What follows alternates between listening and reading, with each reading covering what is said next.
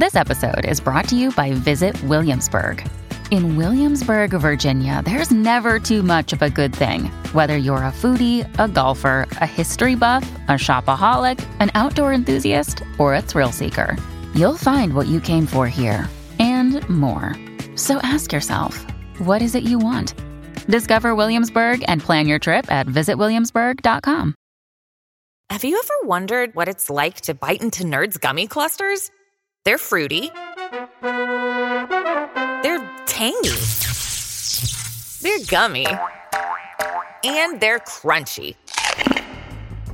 Nerds Gummy Clusters, a union of fruity sweet gummy and tangy crunchy nerds. Unleash your senses. Shop now at nerdscandy.com.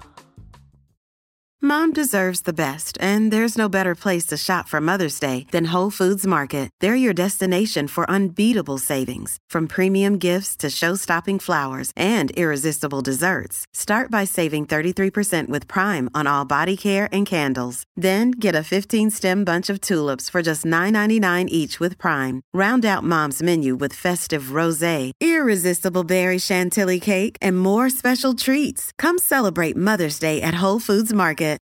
If you're an athlete, you know the greatest motivator of all is the fear of letting your teammates down.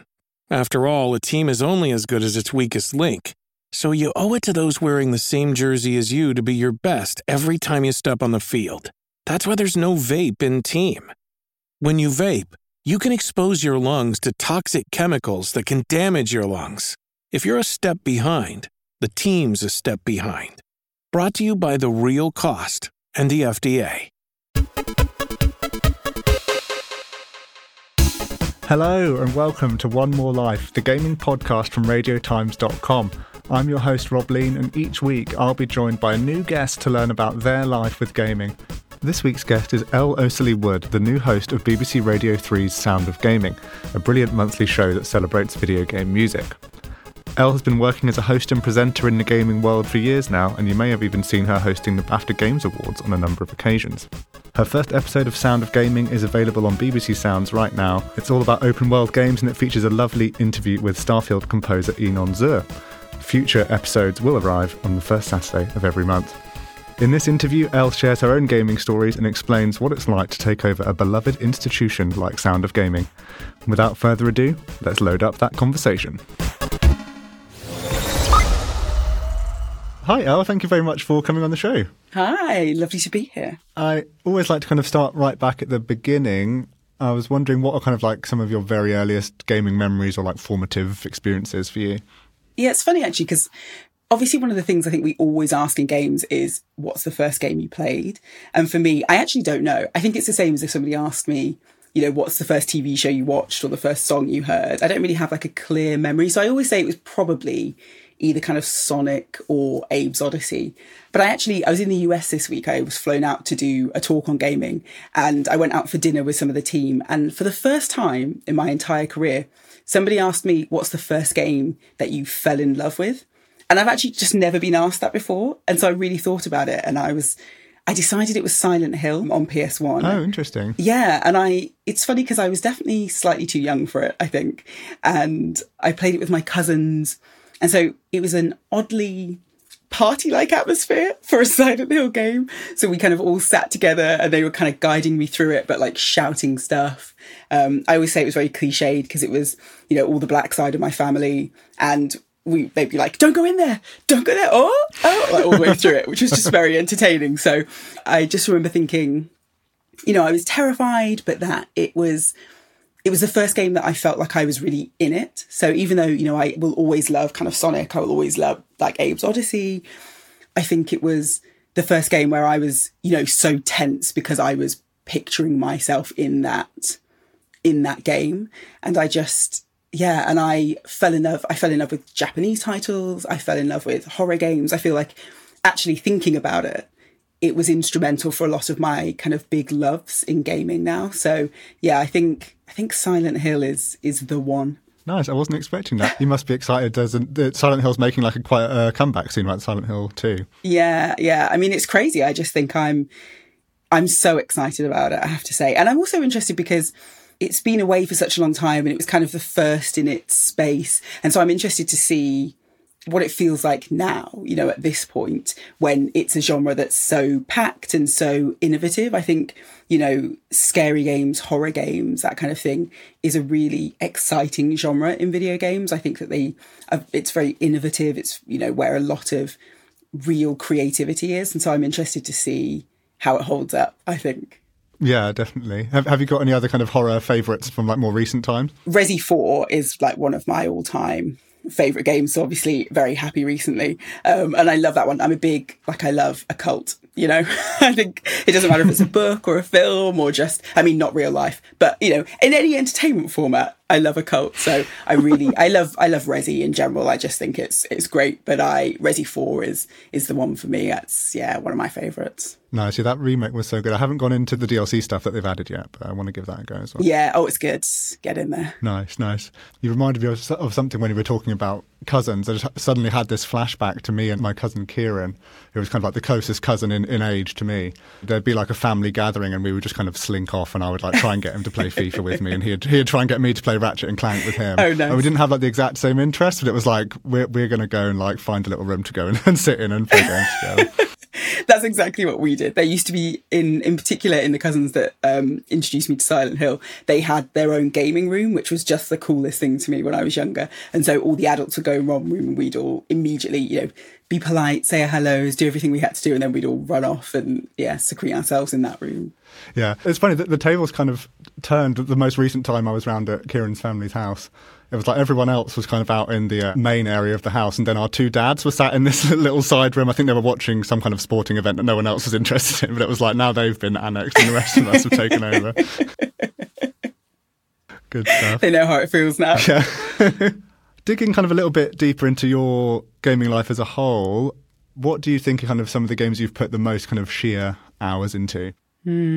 So, I mean, the first one is Call of Duty, definitely. Like, I'm a big FPS fan. It's the love of my life, like that genre. So I definitely, you know, COD. And because it's a thing you play with your friends, so it's, you know, that's absolutely, I think, particularly when I was younger, real solid, like more than full-time hours into that.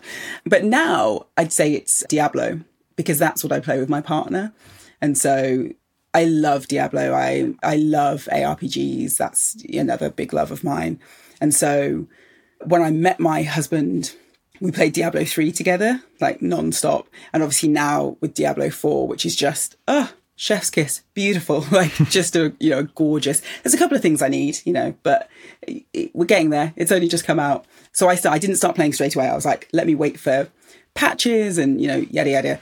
So I started end of August, like the last week of August, and I'm 157 hours into Diablo 4. So that's the kind of time commitment. But I really wish we had more kind of couch co-op stuff. So I love that I can just get home from a long day on set. I'll walk in the house. My husband's like, right, we're ready to go. He's got the TV set up. We're like, you know, on the sofa. It's a real comfort game. I think for me, it's something that it can be challenging, but it doesn't have to be so hard that I've got to focus and feel tense. And, you know, so it's a real good one to come home and just veg out and play. That's so interesting. I wouldn't have thought of it in those terms of being like a comfort game, just like, you know, looking at like looking at like the box art, exactly. The screenshots or whatever. But yeah, I know what you mean. I did a Radio 5, they have a gaming segment, and I went on to do that and talked about Diablo, and the host was Googling it at the same time, and he was like, it's, because I described it exactly like that. I was like, it's my favourite comfort game. I get home and feel cosy and play Diablo. And he was like, it's incredibly violent.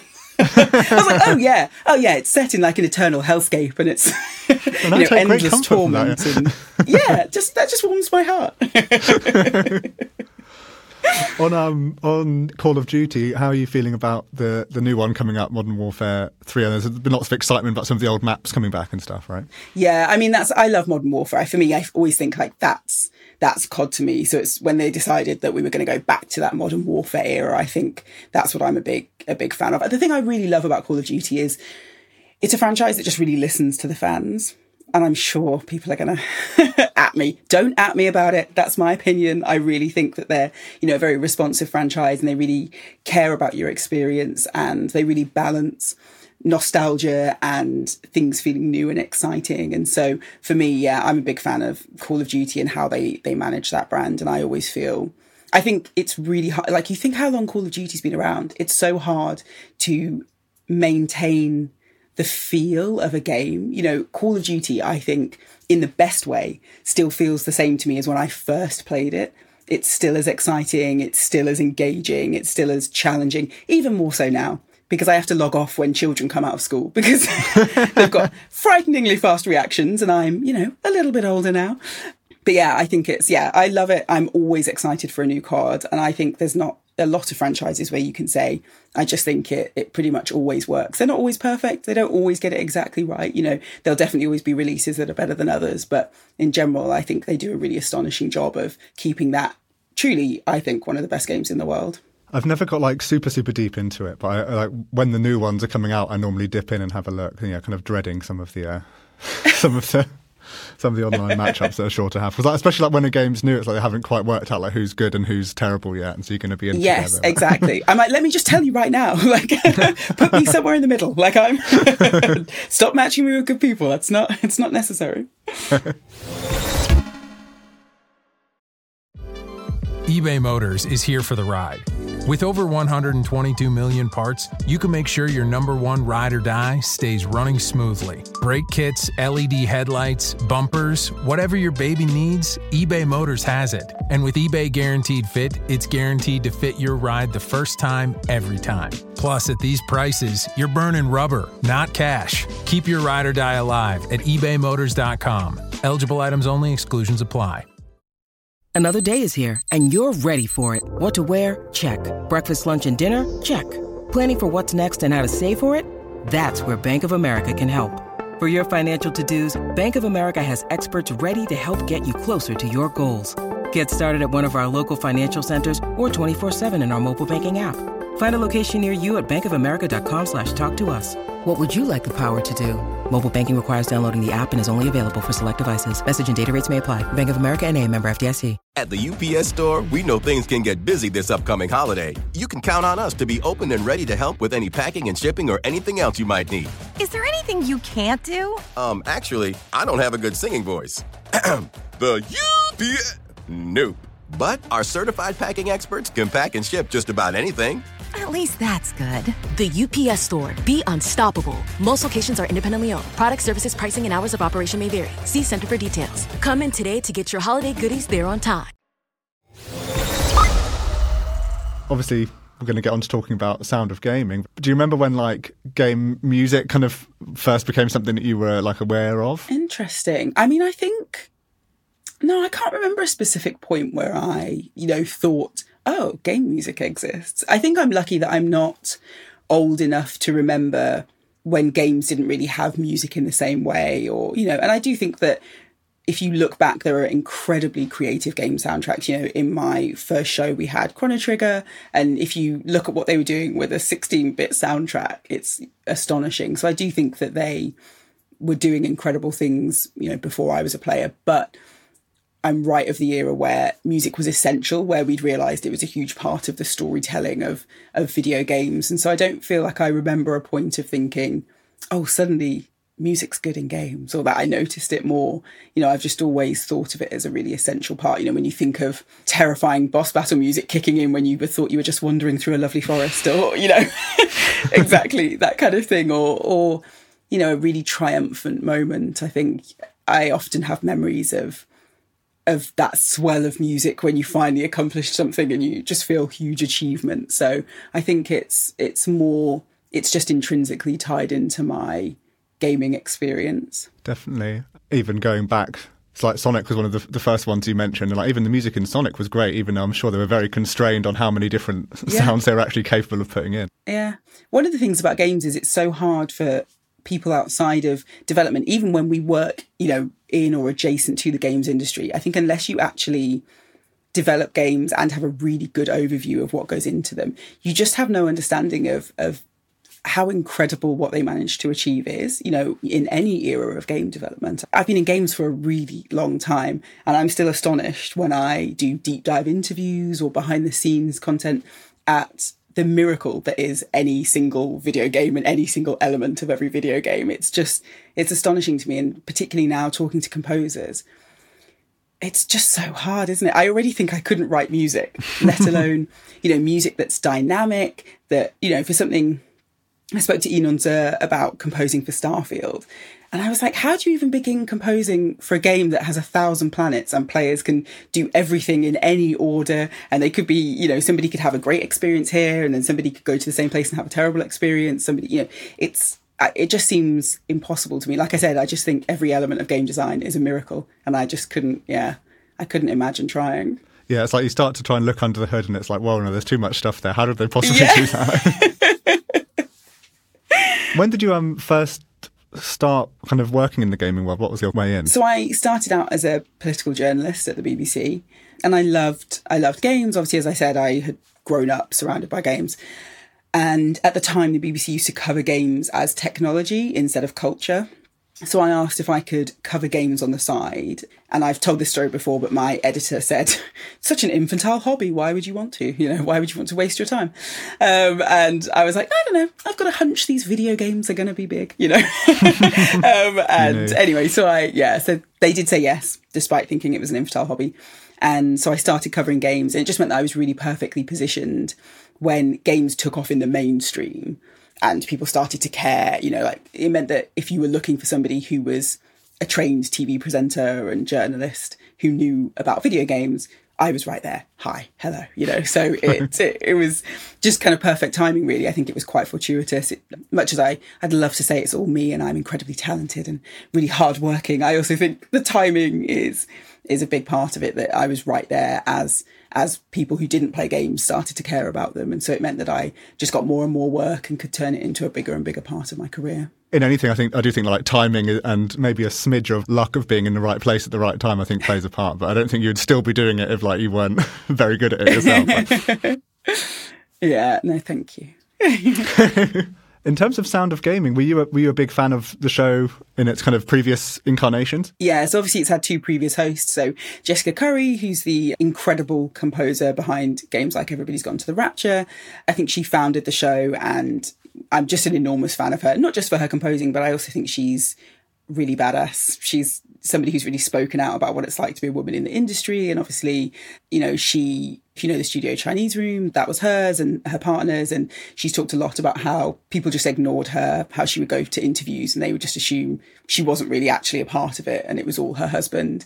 And so she's very forthright and uncompromising. And I just adore her. And she was great, like really, obviously she's a composer and a fantastic composer, internationally recognised. So she had great insight. And then I love Louise, we're really good friends. And so she was the next host. And yeah, she's just one of my favourites. I think she's got a way of thinking about games that's really, really unique in the games industry. I think she's got a really great voice and she just makes games incredibly accessible and interesting. And so I loved listening to the show. So yeah, it was slightly terrifying to take over from two people who I thought had been really fantastic hosts, but a huge honour, really exciting to listen to and love a show and then get to take it over. There's not, you don't get many opportunities like that as a presenter. Yeah. How did that opportunity come to pass? What was like the process of taking over? So I just got a call basically and was asked to write a show and go up to Manchester to Media City and record it. And then I think there were a couple of people up for it and then nervously wait. And actually, interestingly, whilst I was waiting, I had coincidentally, before I even knew about the opportunity, I had booked in to go to a BAFTA masterclass with Inonza. Oh, nice. And so I went and he was amazing. He's really interesting, really warm and gives such, he's got such clarity of vision and he really can communicate his process incredibly well. He's so interesting to listen to. And so obviously I went to this masterclass and I left thinking, oh God, I really hope I get Sound of Gaming. I thought I really want to do this. I really want to listen to these people. I find music, I love music. I'm a big music fan. Who isn't, but you know what I mean? And so I thought I really hope I get it. And then the next morning I got the call to say that not only had I got it, but that Inonza would be my first guest, which was, nice. Really lovely. So I was talking to him, I was saying, he's kind of inextricably linked to my Sound of Gaming experience now. That's so nice. Were you there? There was a London Symphony Orchestra thing with Inonza. Yes. Were you there for that? So good. Yeah, I went to the recording. Wasn't it amazing? It was one of those nights where, and I feel like this happens a lot in gaming, but where I just sat there and I thought, I cannot believe that this is my life. this is my job, that I'm forced to come and listen to a live recording of the London Symphony Orchestra for Starfield. You know, I do think I'm incredibly lucky. Yeah, it's a good place to be, definitely. But yeah, because I was there and I was sat like on the kind of balcony around the edge. And it's like you say, when you look at any aspect of game development, when you see how many instruments there actually are, like a whole massive hall full of them, 2 guys playing a massive drum together and stuff like that. It's like, you kind of think it's just one guy kind of doing it on his computer. Then you see the amount of people that are actually doing it. That's what I was thinking. I was looking down at the percussion section, and obviously they had not just so much more percussion than I even imagined existed in the world, but just so many weird instruments. You know, I don't know if you saw like some of the items they had. I mean, I genuinely don't even know what they are. And I was just looking, I was like, what is this? What is that? Like weird metal objects and things that had to be like stroked a certain way. It really made me reconsider what I knew about orchestras. You know, it was very entertaining. Yeah. The music in Starfield is so good, isn't it? Like, that's not even really a question. It's just a statement. No, I mean, please, it is. It's one of the questions I said to Enon is, how do you rein back the emotion? Because I feel like his music inspires such emotion. And he said, yeah, that's really hard for him. He said he loves to go too big and too much so that he would be a sobbing mess on the floor. And he says he has to rein himself in. But his music is so euphoric. And there's something about it that, you know, because obviously he wrote the Fallout 4 music and that iconic theme, which every time I hear it just makes me feel feelings, you know, and I think there's something about his composition that's so, you just get so swept up in it. And especially for a game like Starfield, I think that feels extra powerful because it's all big questions, isn't it? And what's life and, you know, the vastness of space. And so when it's scored by Enon, I feel I get entirely too caught up and I'm like, who am I? Why am I here? You could see his like pure passion as well compared, because there was those 2 composers. He was one of them. Yes. And there was another guy, but compared to the other guy, he was just like, his arms were all going everywhere. The tempo was amazing. It's so interesting, isn't it? Because I think conducting, it's so fascinating to watch conductors because they've got so much personality, and you kind of assume, of course, you know, a conductor makes a big difference to the performance, and it's, you know, everybody who's incredibly into kind of symphonic music can tell the difference. They can listen and hear the difference between conductors, but it's very funny to watch, I think, because they, as you said, such different styles. One so tight and restrained and, you know, very, very sharp and clean movements. And then Enon, he just looked like his music sounds, just full of, you know, passion and movement and excitement. And he was obviously so thrilled to be there. It was, yeah, I loved watching it. Do you ever find yourself, when you're listening to video game music, wanting to like sing along to it, even though there's no words? I mean, the Skyrim music, I do that all the time. I feel like that's one where there's not just words, like at least at the start, and I'm just doing big, weird noises. And my husband will be like, Are you playing Skyrim? I'm like, yes, I am. Thank you. You're welcome for the performance. I did have in my head, because I've been playing Spider-Man 2, I did have that in my head, but then I listened to a blast of Starfield, and now that's now I've just got... Na, na, na, na. Yeah. So good. How much work and what's kind of the process that goes into making an hour of radio? Like, how do you kind of put it all together? So it's a big collaborative process between me and the team. So it's kind of me and a couple of producers, and everybody comes together to decide on the theme. So I make suggestions, they make suggestions. Of course, they know the whole back catalogue as well, which is important, because obviously I'm like, let's do this. And they're like, we did that 3 years ago. It's, you know.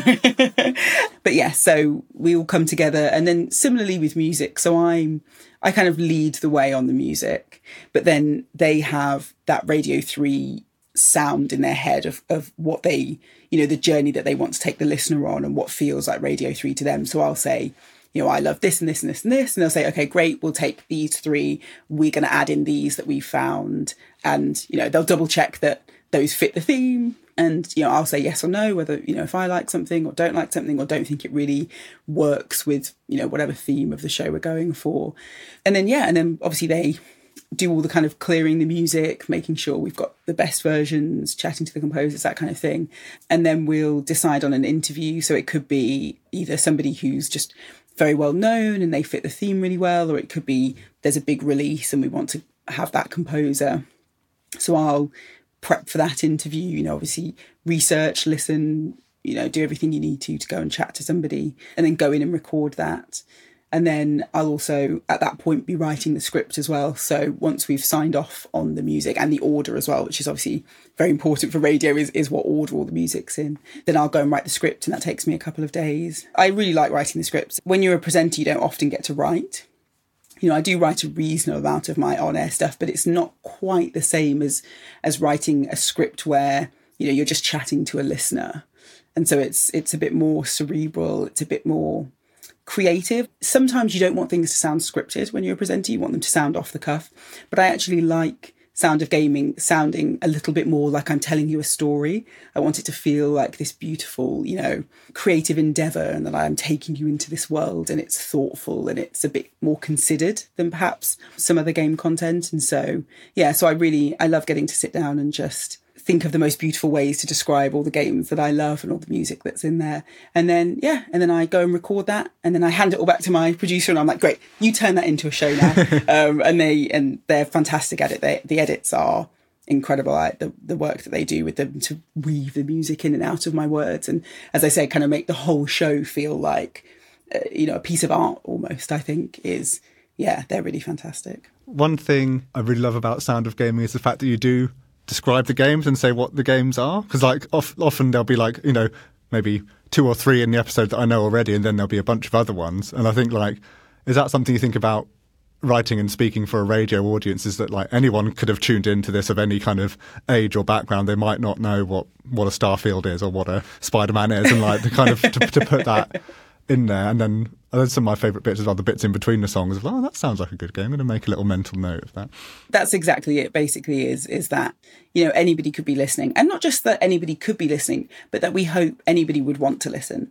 That if they tuned in, that it would sound interesting and entertaining and engaging, and that they would keep listening. Because I always think of myself, as an ambassador for video games and the industry, and I always hope that a lot of people, they just don't see games, so I do lots and lots of work with BAFTA, and one of the things we really struggle with there is that, if you're a BAFTA member who loves TV but you don't really watch film, you get film. You know what film is. You've seen films, you understand them, you know what the experience of watching a film is. But if you don't play games, you have no understanding of that world, what a game feels like, what the experience is like. You often, if you're not part of games culture, you have no idea of the storytelling in games, of the fact, that they are the most immersive form of entertainment, that they, have these compelling narratives, that they're at the forefront of visual creation and entertainment, And so I think one of the things I always want to do is make games accessible for any audience, so that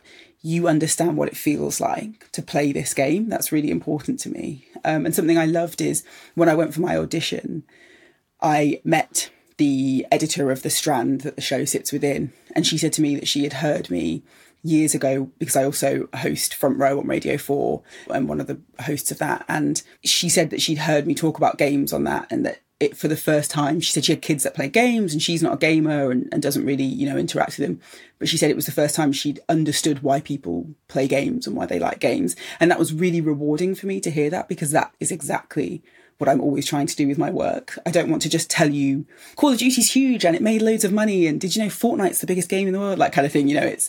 I want you to understand what it feels like to play a game. If I talk about Starfield, I want you to understand the experience that you will have inside that world and why that's engaging. And so that's always what I'm trying to do. And also, I think, to not dumb it down. I think one of the things that happens when we try and make games accessible is we reduce them down to how much money do they make, how many players they have, or we really dumb down the game.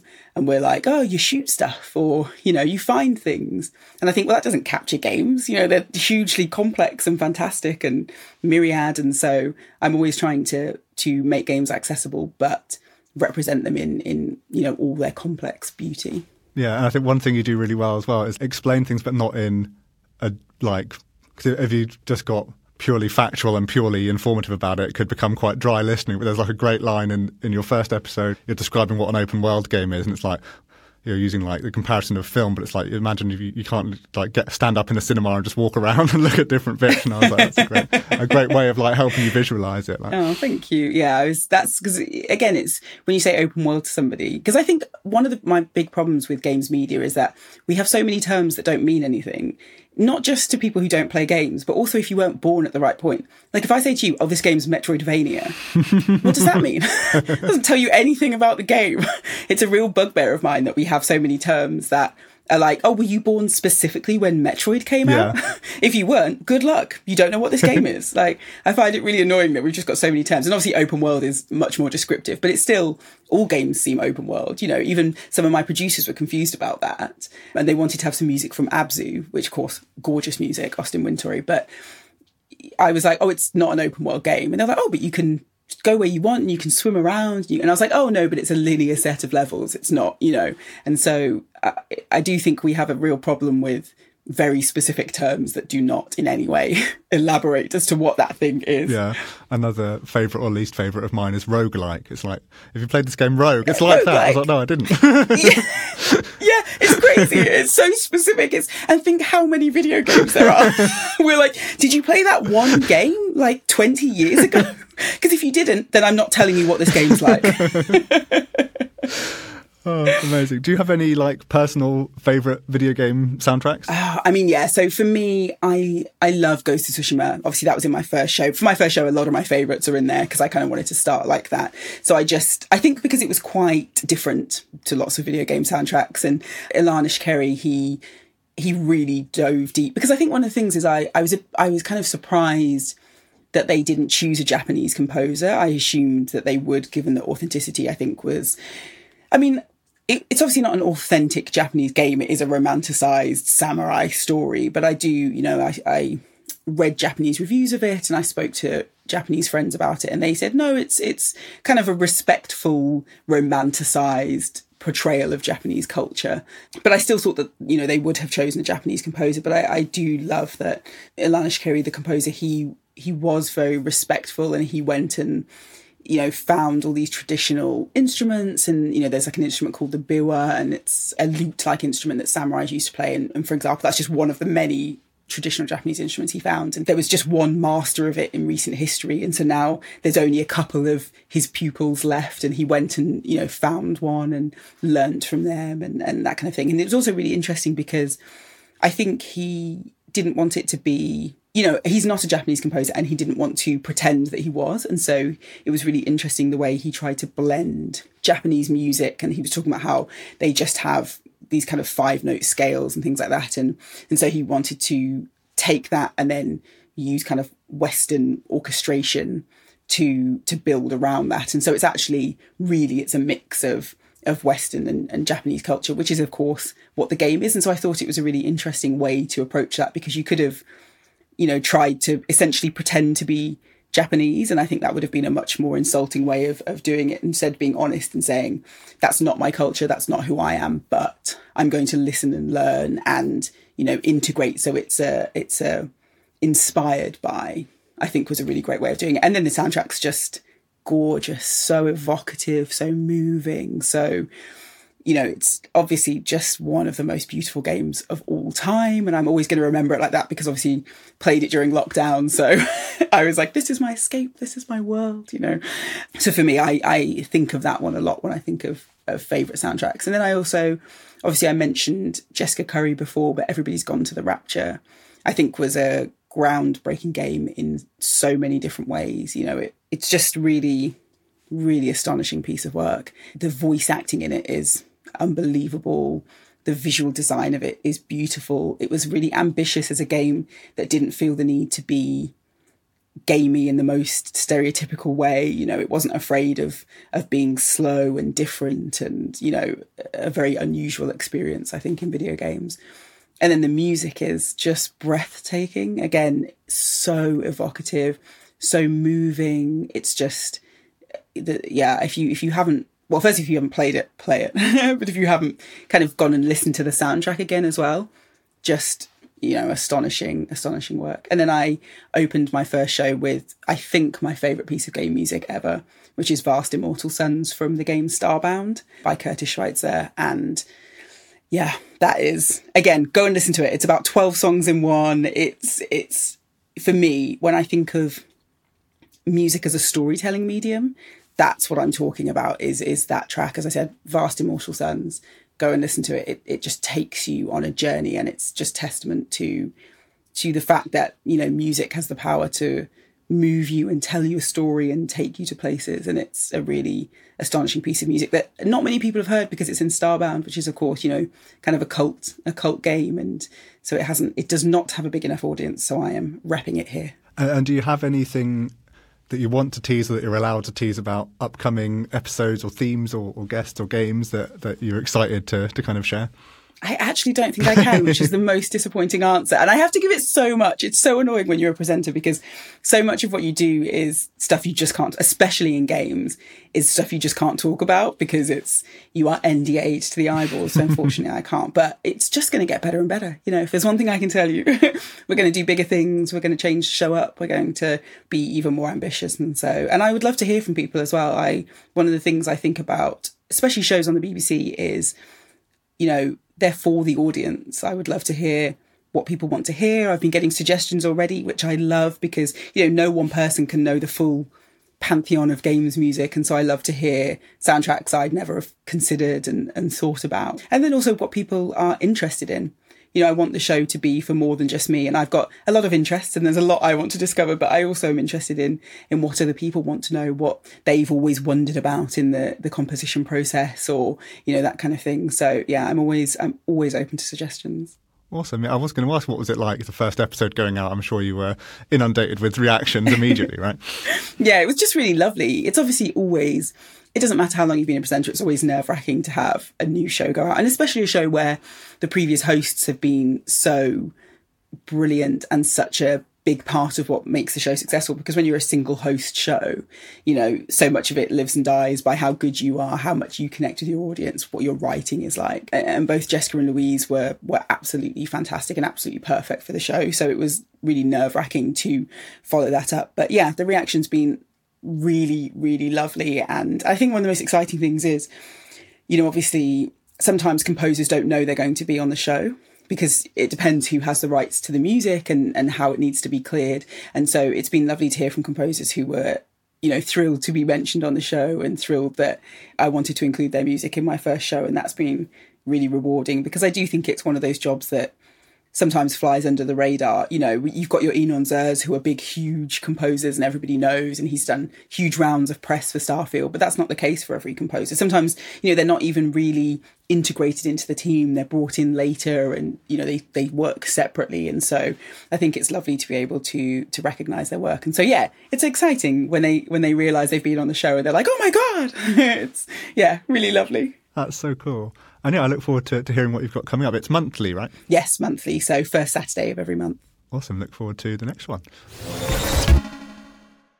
Hello again. I'm just taking a quick break from the episode to tell you about the radiotimes.com gaming newsletter. Stuffed with all the latest news, reviews and explainers, this free weekly email will really help you stay ahead of the game. It'll arrive in your inbox every Wednesday, highlighting all the releases you need to know about, along with my genuine recommendations. So if you're enjoying this podcast, head over to radiotimes.com/gaming newsletter to hear more from me every week. And now, back to the episode. And I have a few quick-fire questions for you as well to lead us to the dramatic conclusion of the episode. I don't know why I said it like that. I'm excited now. Yeah. I'm ready. And it's all, you know, personal preference. There's no kind of right or wrong answers. Oh, no. I wish there was one where it was like this. There is a right answer, but there isn't. They're all subjective. Alarm goes off. Yeah. Are you personally more of a console or a PC person? So console, definitely, because that's what I grew up with. But I have a Steam Deck now, which, does that count? You know, I feel like that's somewhere in the middle, isn't it, between console and PC? And I have to say, I am pretty obsessed with my Steam Deck. It comes everywhere with me. It's been life-changing. So yeah, console plus Steam Deck. Awesome. For someone like you, I imagine, is trying to play a lot of things a lot of the time, I imagine being able to take PC games with you must be a bit of a game changer, right? Oh, it's just like, I genuinely, when I say life changing, I'm not exaggerating. I'm not being over the top. It has changed my life. You know, everybody's got that Steam pile of shame, and mine just gets bigger and bigger and bigger. And, you know, obviously I'm incredibly lucky to be sent lots of games, but I just never have enough time to play everything. And to be able to just, even for like 5 minutes on set, we have a break in filming and I can just fire something up, you know, it's amazing. And to just, be able to take games with me. And, you know, obviously I have my Switch, but I definitely, something about being able to access my Steam library has just felt revolutionary. And so it really has changed my life. And it's meant that I've been able to play so much more and just enjoy my kind of downtime a lot more. It's amazing to be like, as I said, on a plane or on set or wherever, and I can just be like, just going to take 5 minutes and play something. It's amazing. Awesome. They should put that on the box. It's changed my life. Yeah. Big picture of me. Thumbs up. Are you generally more of a solo or multiplayer type of person? Multiplayer, definitely. So, like I said, love playing games with my husband. That's my like number one gaming experience, is when we're sat next to each other on the sofa, you know, fighting through some dungeon. But also I love like any team game. As I said, I love COD, but I'm a big Apex player. I'm a big Overwatch player. You know, I love multiplayer games. It's really fun for me. Have you and your husband done Overcooked? We have done Overcooked. Are you still together? We've actually gotten it down to like a fine art now. We're very good at communicating, my husband and I, so we have been banned from playing together in like board games or party games, anything like that in real life. Like our friends have said we're not allowed to team up because we're at that point now where we're kind of psychic. So actually we're boringly good at Overcooked. We don't fight, it doesn't get stressful, we're just like a well-oiled machine, and it's like a McDonald's or something. We're just getting orders out. It's just that is not in the spirit of Overcooked. It's not at all, is it? It's so rubbish. That's why we don't really play it that much anymore, because we just sit in silence and perfectly cook meals.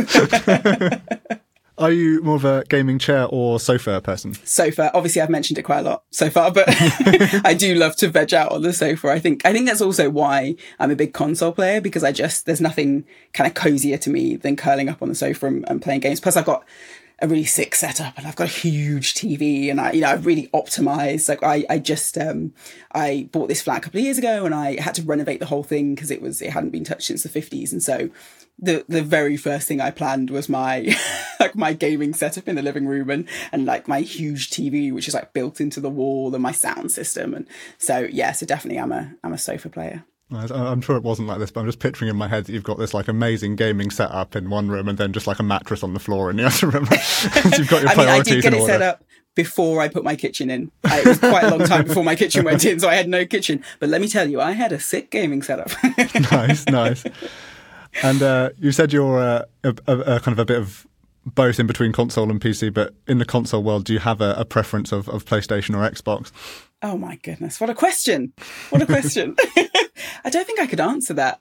It depends. I will say the PlayStation controller is my controller of choice. If I could use one controller for the rest of my life, it would be that one. It is. I feel like my hands are molded to the PlayStation controller. It just fits perfectly. So I would definitely say that. And that's all. Are you more of a headphones or TV speakers kind of person? TV speakers. I really, actually, weirdly, I have such sensitive ears. I really struggle with headphones. So I've actually been sent so many cool headphones and they look great and they're really, I actually got some amazing D&D headphones. I did a lot of work with D&D, and particularly during lockdown, I host D&D Celebration, which is their big annual event celebrating Dungeons and Dragons. And we had to do it from like my flat during lockdown and beam me live to the US. And they sent me like a big pair of amazing headphones that are like custom, and I can't wear them because it makes my ears hurt. You should have them on like display or something. I should, actually. That's a really good point. I could hang them all up. Okay, maybe I'm going to do that.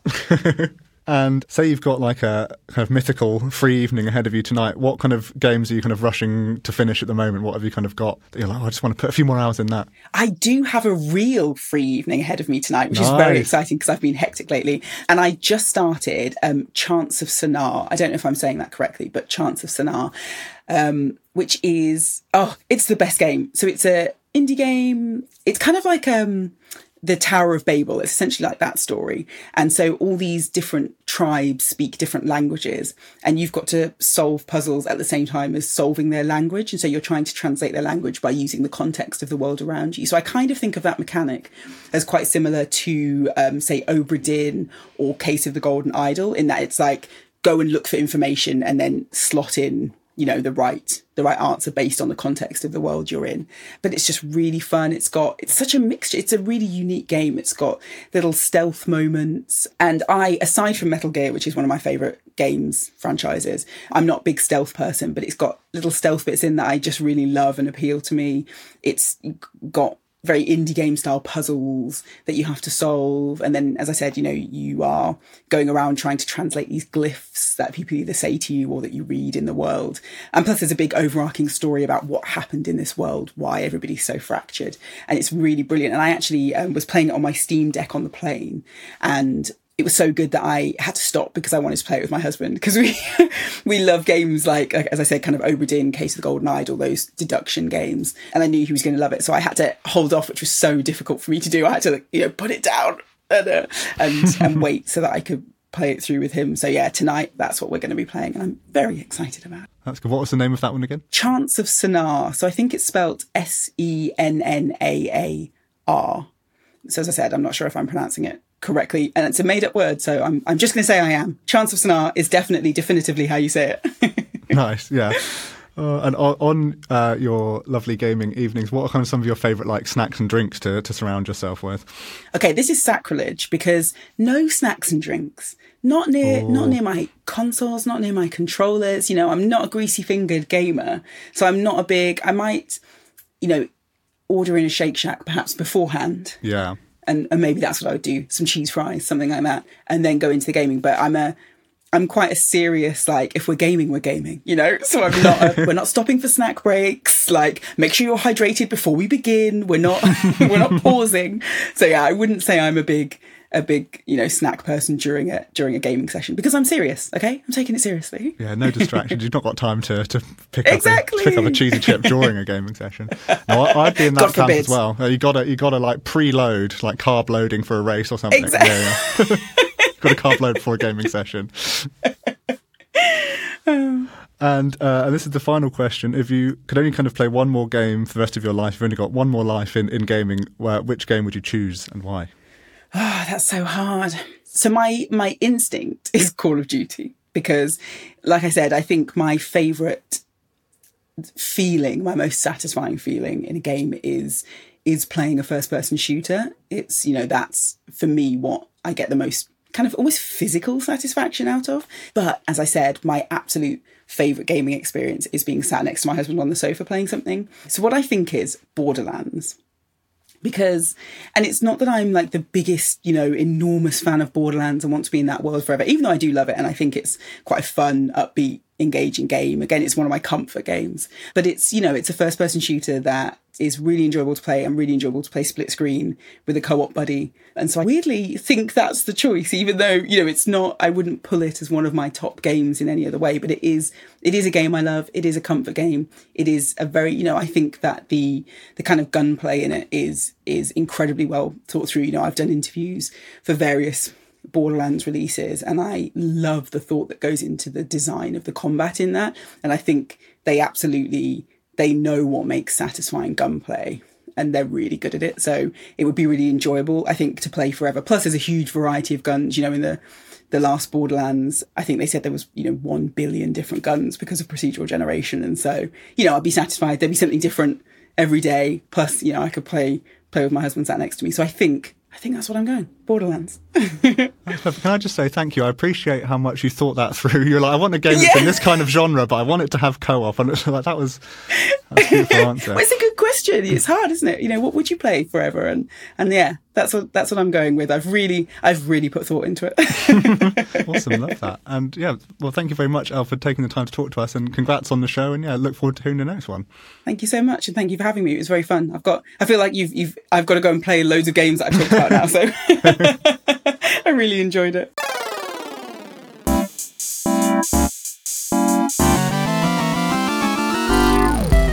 Thank you for listening to One More Life. For more from us, head over to radiotimes.com/gaming. There you'll find all the latest news, reviews and guides that you need to know about. Don't forget to subscribe, rate and leave a review on your podcast app of choice. We'll be back on this feed soon with some more gaming goodness, and until then, happy playing.